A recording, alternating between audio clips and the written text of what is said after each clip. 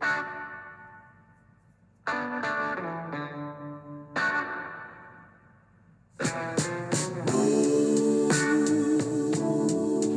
morning and welcome to the Marcus Today pre-market podcast. My name is Henry Jennings. It is Monday, the 6th of March.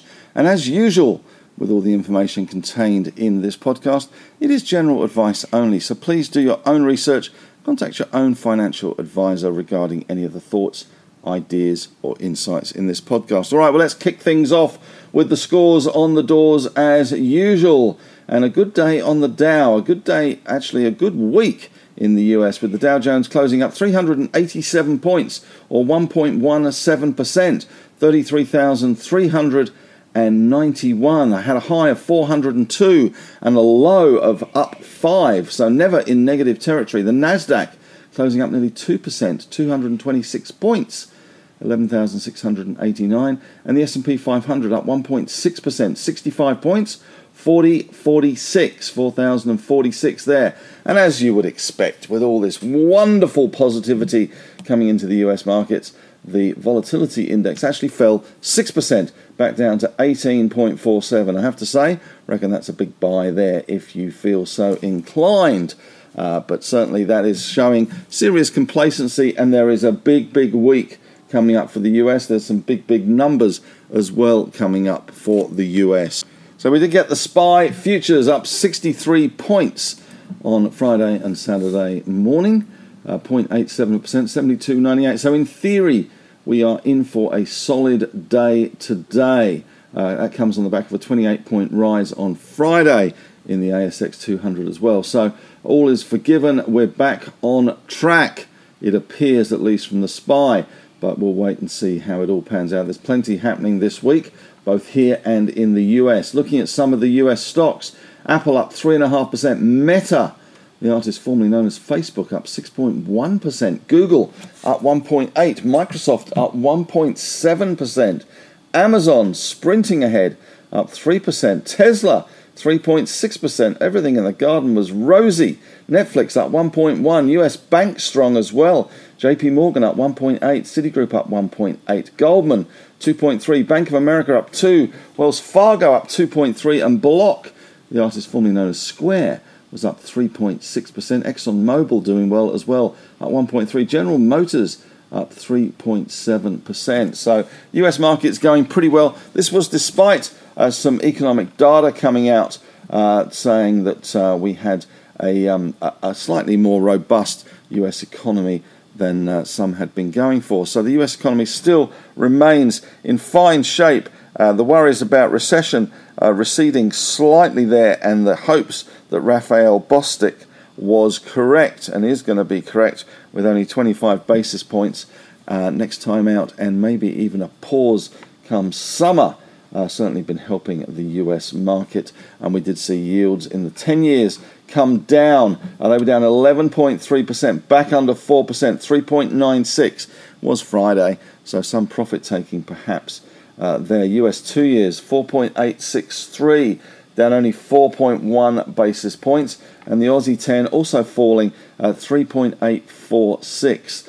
We had Bitcoin taking a big tumble on news of another Bitcoin issue in terms of one of the platforms, one of the crypto banks. That was down 5.2%. The US dollar index was down 0.4%. The Aussie at 67.70 there. Looking at commodities overnight on Friday, we had Brent crude, the oil price going well at the moment, up 1.6%, $1.33, 85.89. The WTI price up 2%, 1.57 bucks, $1.57, 79.62.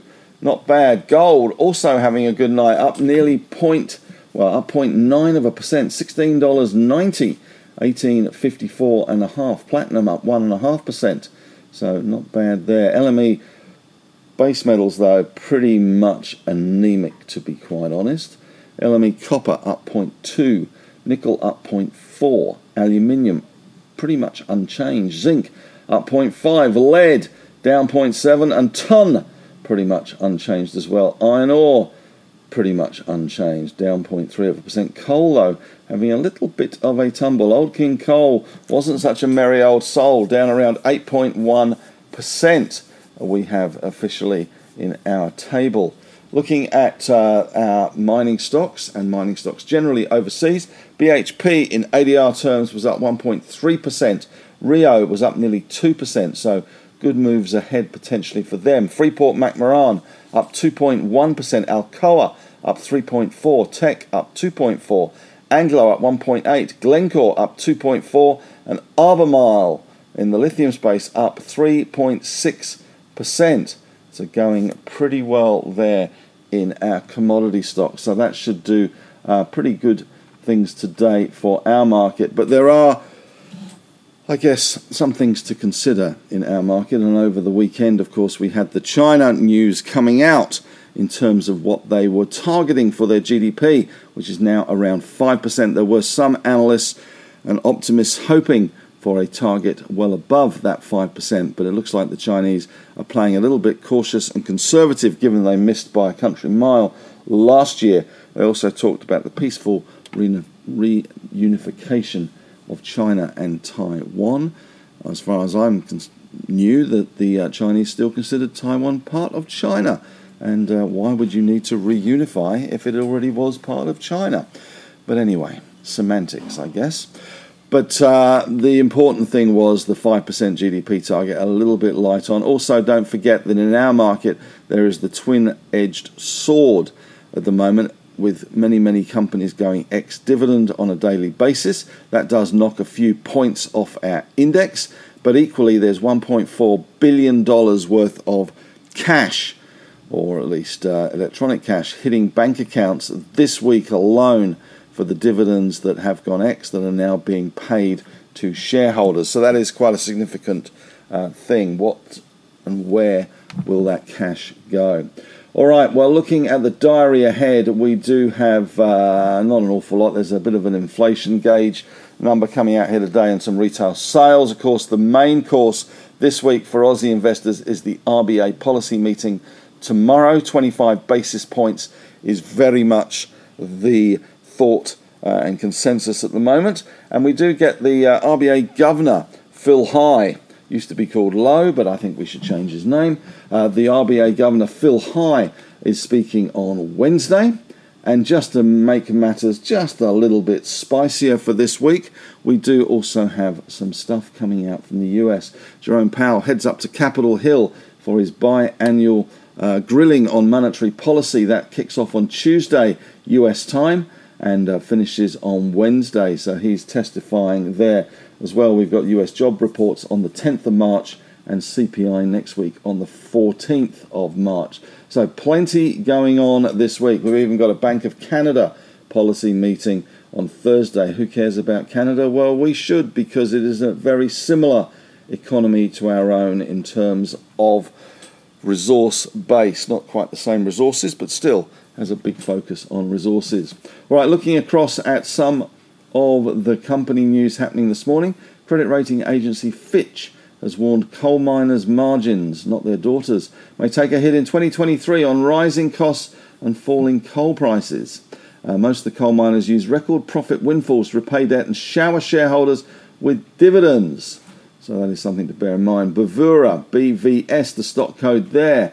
They've been talking to their bankers over the weekend and fund managers as the new CEO, Libby Roy, is pitching a heavy round of cost cuts and organisational change, and maybe even raising money there. In broker news, we have got BlueScope Steel upgraded to a buy from a neutral at Bank of America. Sonic Healthcare upgraded to a buy from neutral at Citi. Pro Medicus upgraded to neutral from sell at Citi. Bravura has guided to FY23 EBITDA of a loss of $10 to $5 million. Prior guidance was $10 to $15 million profit. Pact Group, not one we talk about very often, seeking to sell plastic crates pooling business. Brambles obviously has some interest in that space. EDI new interim chairman is meeting with major investors this week following the complete meltdown last week and the exit of the chairman and the CFO. And Sims has commenced a process to sell its 50% shareholding in LMS Energy. Australian Strategic Minerals or Materials, ASM, CEO Rowena Smith has been appointed as MD. Gallon Lithium has continued drilling at Greenbushes South Lithium Project. Some news out this morning from GQG Partners, often likened to Magellan in some ways. They reported funds under management as at the end of February of 90.8 billion. A month ago, it was 92 billion, and this includes inflows of 3. So it does look as if they've lost some money in terms of actual performance rather than just money flowing out the door. And small cap company Cash Converters is planning to acquire its UK, what they call its doppelganger, Capital Cash, for up to $24.7 million. And in other news this morning, Qantas looks as if it's hired advisors to find a replacement for CEO Alan Joyce, according to the AFR. Nitro says a Ludo takeover has lapsed. Potentia now in the driving seat. That Nitro, which is a software platform, says the $2.15 share bid from Alludo has now lapsed. Potentia now free of conditions and open for immediate acceptance. Their bid is $2.17 for Nitro. And that's about it. Question of the day today. With this deluge of dividends coming down into shareholders' bank accounts, what will you be doing with your dividend checks? Will you be paying, well, one suggested paying off debt, paying off mortgages, but will you be putting money back into the market to work, leaving it on deposit, or will you be doing something else with your shareholder dividend checks when they arrive in the next few weeks? Well, that's it from me today. Thanks very much for listening. Have a great day, and as always, may the trading gods be with you.